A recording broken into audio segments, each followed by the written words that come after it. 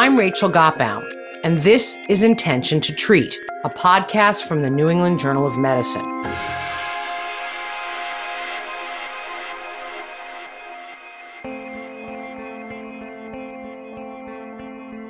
My name is Mayron Hollis. I'm 32, and I found out I was pregnant in the middle of July. And I was like, I just had a baby. My daughter was like 4 months old at the time. Mayron Hollis was surprised to be pregnant so soon, but was thrilled to have another child on the way. And then she went to her first prenatal ultrasound. When I was getting the ultrasound, there was like 4 or 5 people coming in, looking at the screen. The lady wouldn't tell me anything. Usually when you're ultrasound, she'll go, here's this. She didn't say anything.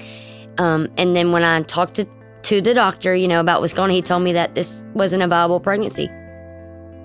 The doctor told her that her fetus was growing out of her C-section scar. She had a high-risk condition known as placenta accreta. He told me that the baby was in the wrong place. The placenta was in the wrong place. The baby and the placenta could go through my uterine wall. So he said because I just had a baby, it's really, really thin. And so at any point, the placenta could go through my bladder. It could go through any of my organs. And I could bleed out and start hemorrhaging. He just expressed to me that you could die and we need to move forward with this. We need to set up, surgery immediately. And he would, explain to me how sorry he was. And, he knew that I wanted this, but at this time, we needed to do the surgery. The surgery would mean terminating her pregnancy. It was a devastating diagnosis, and Hollis wasn't ready to accept it. I decided to get a second opinion. And when I went to do that, at first they had my hopes up. They're like, we don't believe in termination. Everything's going to be good. Yes, the baby is in the wrong spot, but the baby's growing fine. Everything's fine. Let's move forward. And then they set me up with another appointment. That was with the hospital's maternal fetal specialists. I went to that other appointment, and it wasn't all fine. They told me that there wasn't nothing they could do for me at that clinic. When Mayron Hollis returned to her original doctors, she was more than 10 weeks pregnant, and her condition had become increasingly dangerous. Her doctor told her she was running out of time. At this point, he's like, it's not looking good. The ultrasound that you had, everything's looking like it's going to be, you're going to start hemorrhaging at some point, and we don't know if we can save you. And I was terrified, so I called him the next day, and I was like, okay, let's set the surgery up. But in Tennessee, where Mayron Hollis lives, there was a new law on the books, one that bans virtually all abortions. When Hollis's condition was first diagnosed, the surgery would have been fairly straightforward, and there was a doctor willing to do it. Now, a month later, it was not. It required a team of specialists, and her doctor informed her those specialists were not willing to move forward. He told me that backed out because of the new laws and because of the heartbeat law. They're too scared that, their practices are going to get shut down, and that's how I was told and explained, and that's how I'm interpreted it. Both Hollis and her doctors searched in other states for providers who would do the surgery, but the cost to go elsewhere was too high, and Hollis, who has been in recovery from drug addiction for several years, was at the time engaged in an expensive legal battle with the state to get her infant daughter back. We did not have the money to go out of state, nor did we have the authority to, because if we would have went out of state, DCS could have been like, you abandoned your child, even though she was with my cousin. So I did not have the option to do anything other than to stay, in Tennessee and do it because I couldn't leave my daughter. I would never risk, losing my daughter.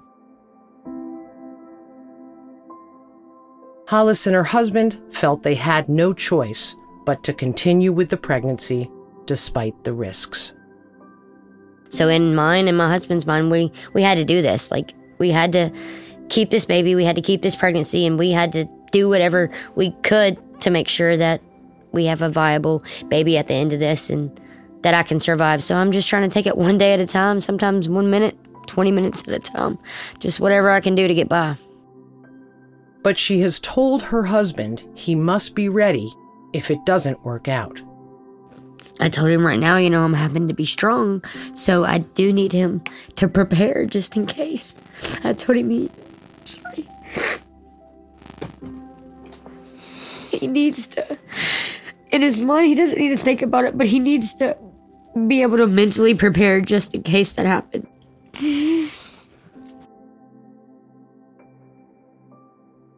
That's Mayron Hollis in Tennessee, a state with one of the strictest abortion bans in the country.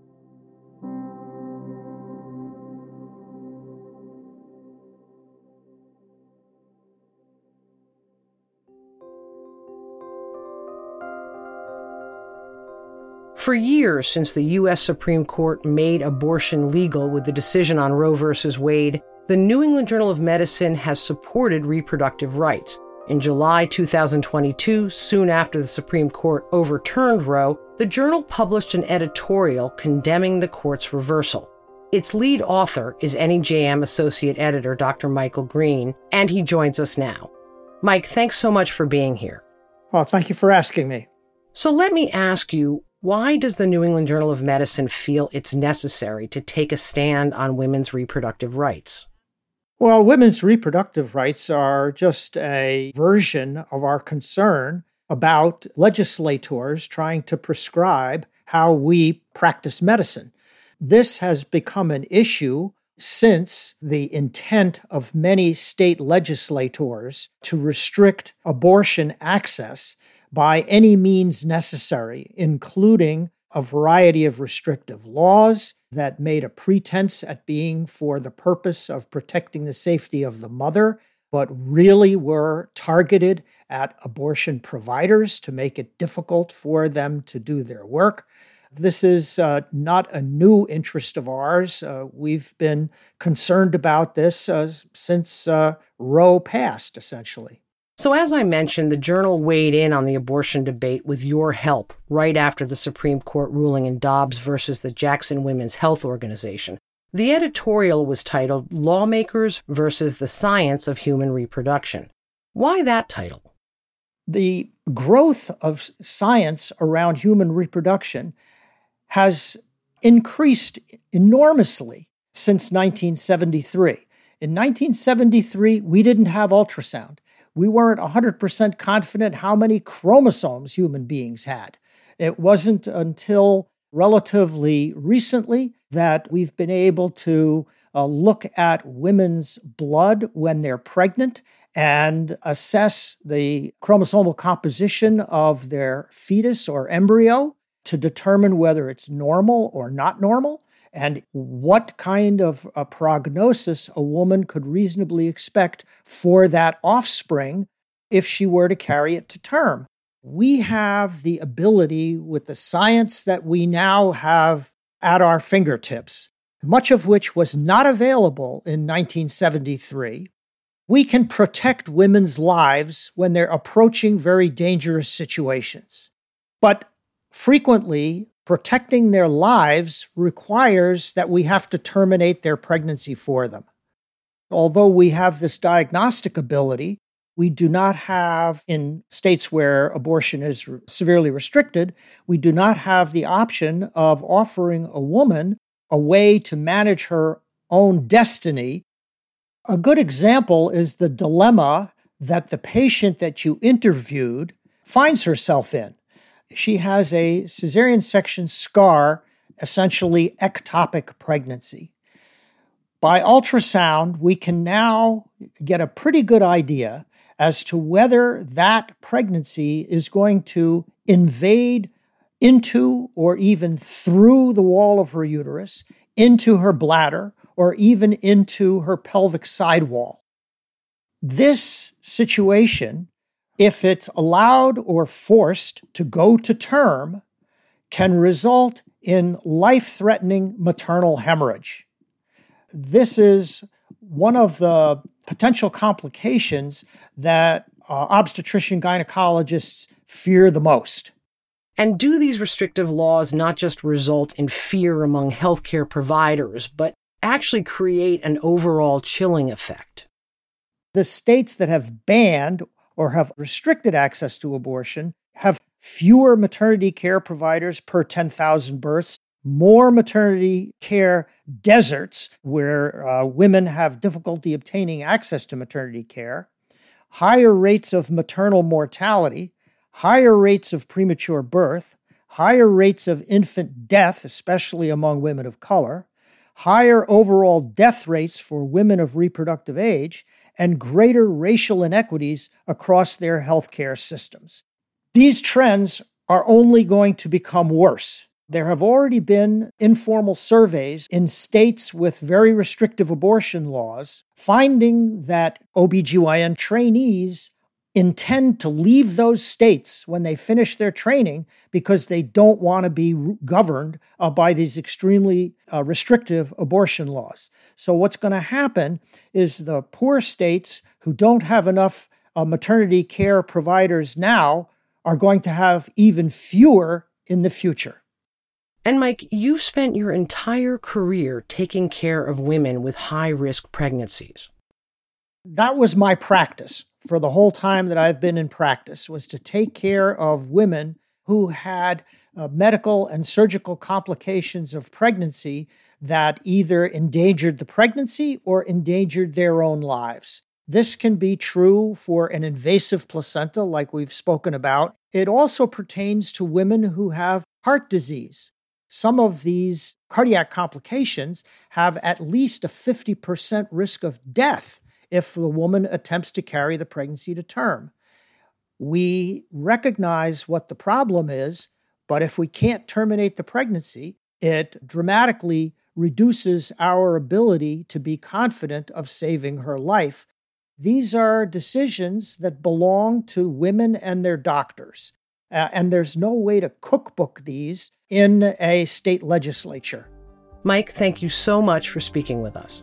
Well, thank you for giving me the opportunity to bring these issues to the attention of a broader audience.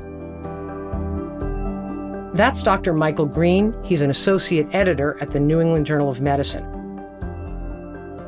Now we're going to talk to some doctors who practice in states where abortion bans have been in effect.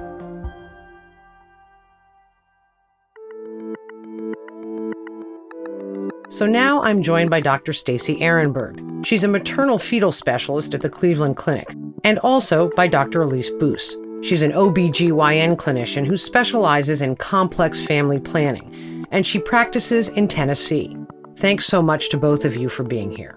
Thanks for having us. Thank you. Thanks for having me. So, Dr. Ehrenberg, let's start with you. When Roe was overturned by the Supreme Court last June, Ohio's new abortion ban went into effect that night. How did that affect you? That night, I found out it was late. I was at home. Immediately, my mind kind of went into overdrive, as in what's going on in my practice right now? Who are my patients that are going to be affected? How can I continue to provide evidence-based medical care for them within the state of Ohio? I could think of a number of patients in my practice alone that were going to be significantly affected by this. And I know that some of them have the resources and the ability to travel, to get the care that they need, and others don't.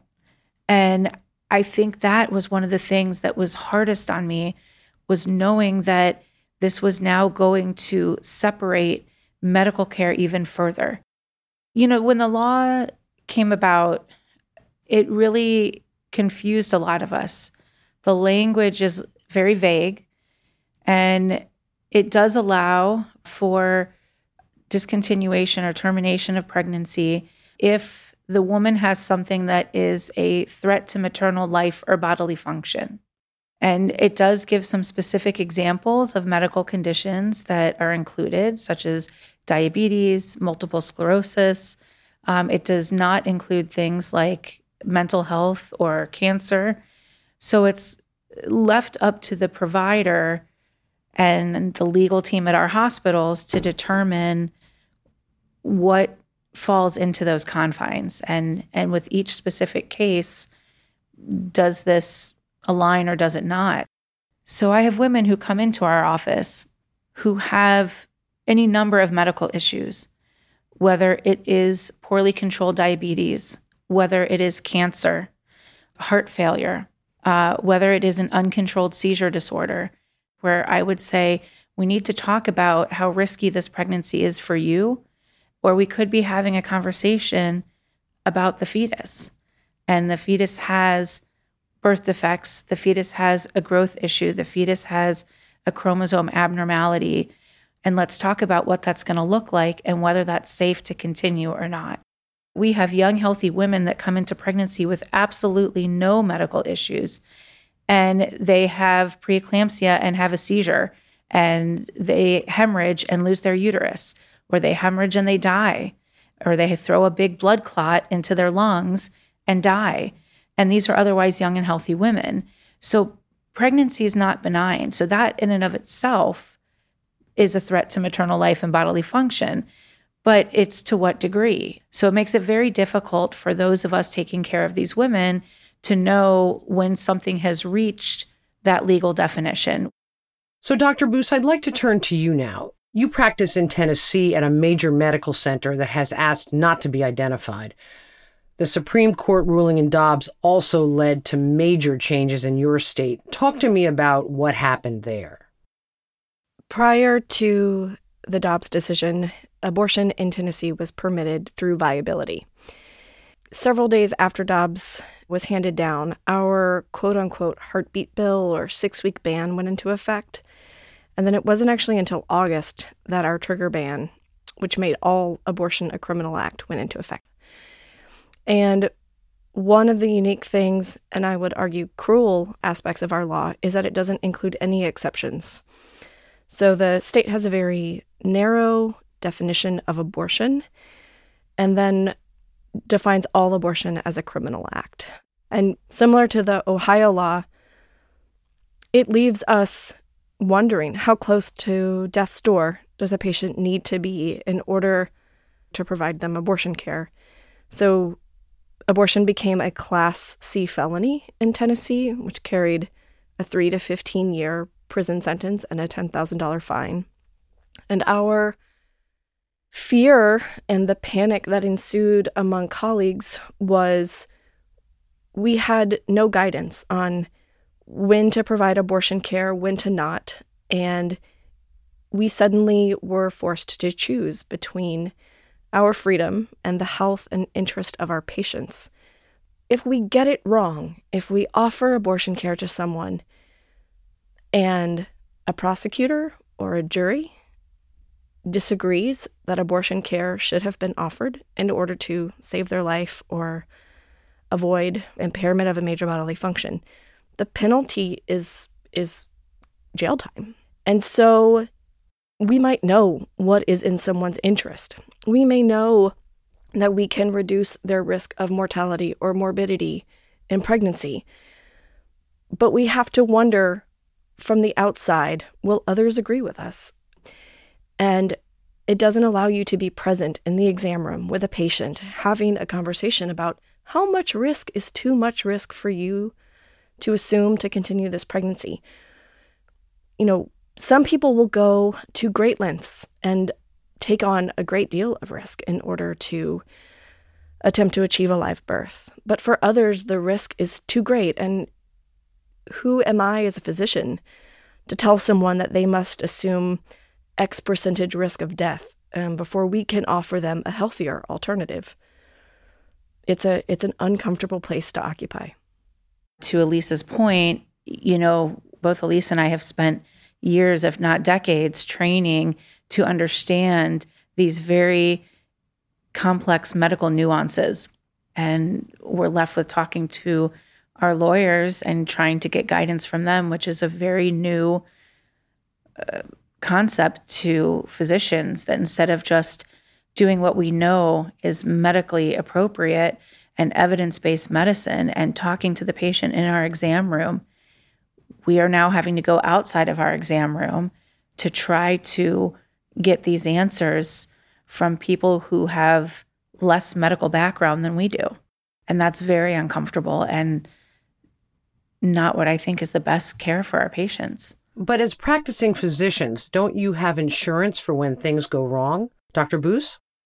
You know, our medical malpractice does not cover criminal legal defense, and these would be criminal charges. So as someone who's several years out of fellowship and has a small family, I hate to say, but I think of these things. Could I mount a legal defense? Do I have enough money in the bank in order to defend care that I thought was necessary and indicated?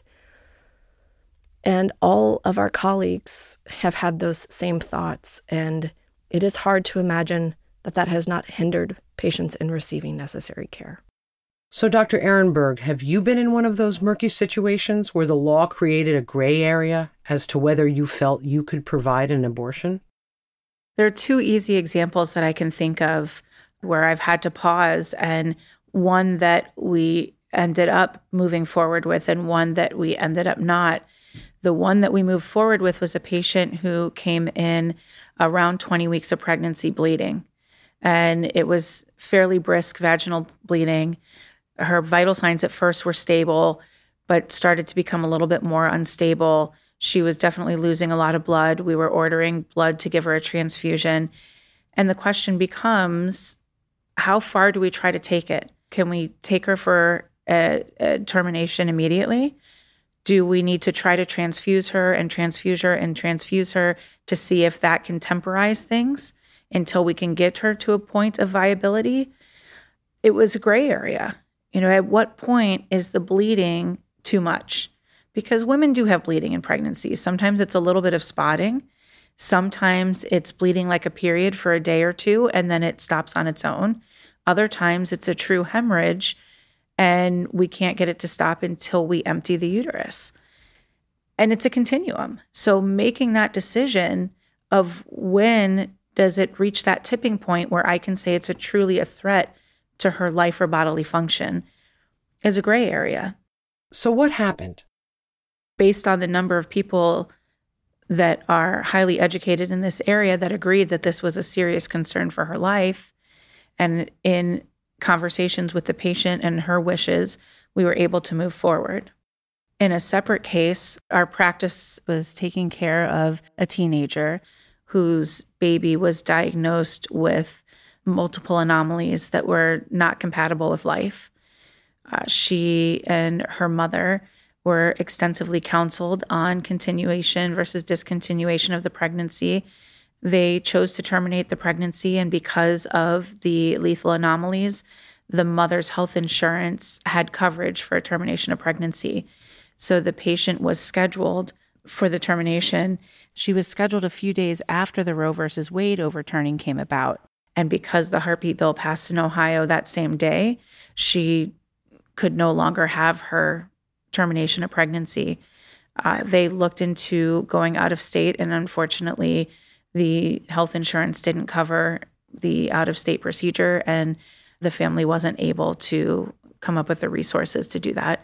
So the patient has continued the pregnancy.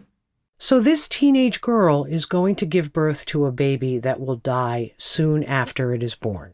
Yeah, this particular patient, she will have this baby. Then she will choose to spend time with the baby or not spend time with the baby. That's certainly her choice. But watching any mother watch their child die, it's gut-wrenching. And how that's going to affect her lifelong, I don't know. But it does. So I want to turn back to you, Dr. Boos. You work in Tennessee, where the laws are even more restrictive than in Ohio. What was your hospital's response?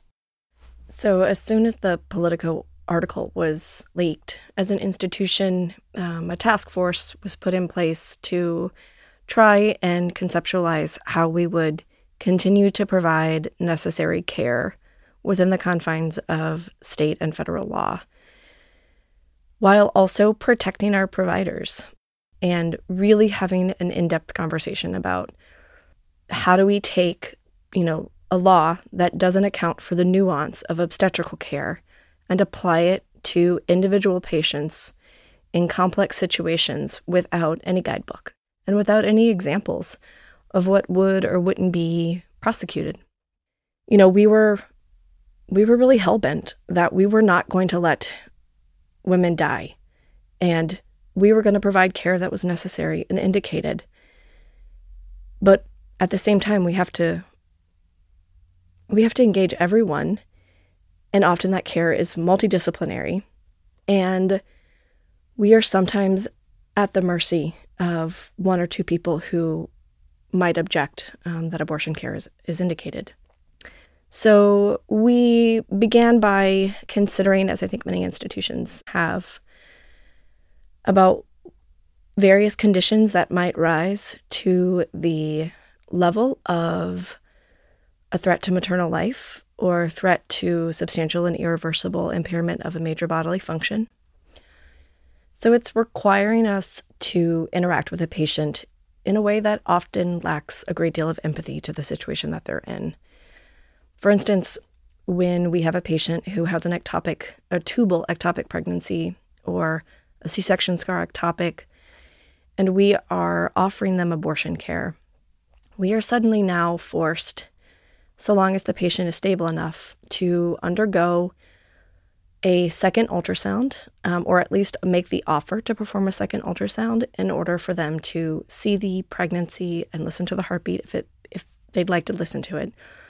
We're required to repeat this state-required counseling, which I have to say, there's a line that says, there are agencies that can assist you if you'd like to continue your pregnancy, and I am required by state law to provide you with a list of those, should you request it. And, there is no agency that can assist someone with a ruptured ectopic pregnancy. And so they are suddenly these very humiliating and cruel interactions with patients who sometimes are facing the fact that they are losing a very desired pregnancy.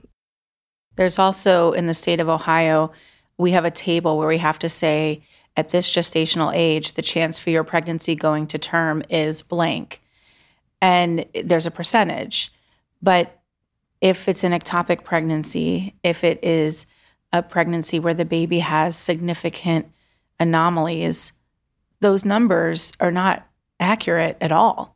But yet I have to recite them, and then I have to tell the patient, but these actually don't apply to you, because if you have an ectopic pregnancy, the chance for your pregnancy to go to term is 0, but that's not the number I have to give them. So it's actually not accurate medical information that we're counseling them on, which makes no sense. We are taking risk with people's lives because the law has threatened us. And when we have threatened providers from being able to offer the standard of care, we have a problem. So essentially, you are being forced to violate the very principle of what it means to be a doctor. By depriving patients the right to end pregnancies in the setting of grave and lethal fetal anomalies, I would say deprives parents of being able to demonstrate a great deal of love. I cared often for patients who wanted to terminate their pregnancies for lethal anomalies. And that was often their greatest gesture of love to this fetus, because they were choosing to end the pregnancy to avoid suffering or to avoid a quick death after birth. And it was not what these parents wanted, but it's what they felt their children needed. And to tell parents that they cannot give their children this is incredibly hard to watch. And I would take it one step further to say, all of us as physicians, the cardinal rule of being in healthcare and being a physician is first do no harm. And that doesn't feel like that's what this is. So as we conclude, Dr. Boos, is there anything that you'd like to add? We can't function like this. We can't function in fear. We can't be fearful that every time we provide indicated abortion, we could potentially go to jail. And so I think we're all bracing for an increase in maternal death. And the fact that we won't be able to change the law until women die seems absurd.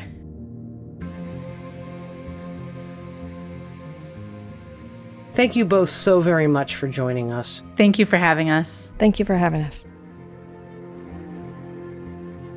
Dr. Elise Boos is an OBGYN clinician who specializes in complex family planning, and she practices in Tennessee. And we're also joined by Dr. Stacy Ehrenberg. She's a maternal fetal specialist at the Cleveland Clinic.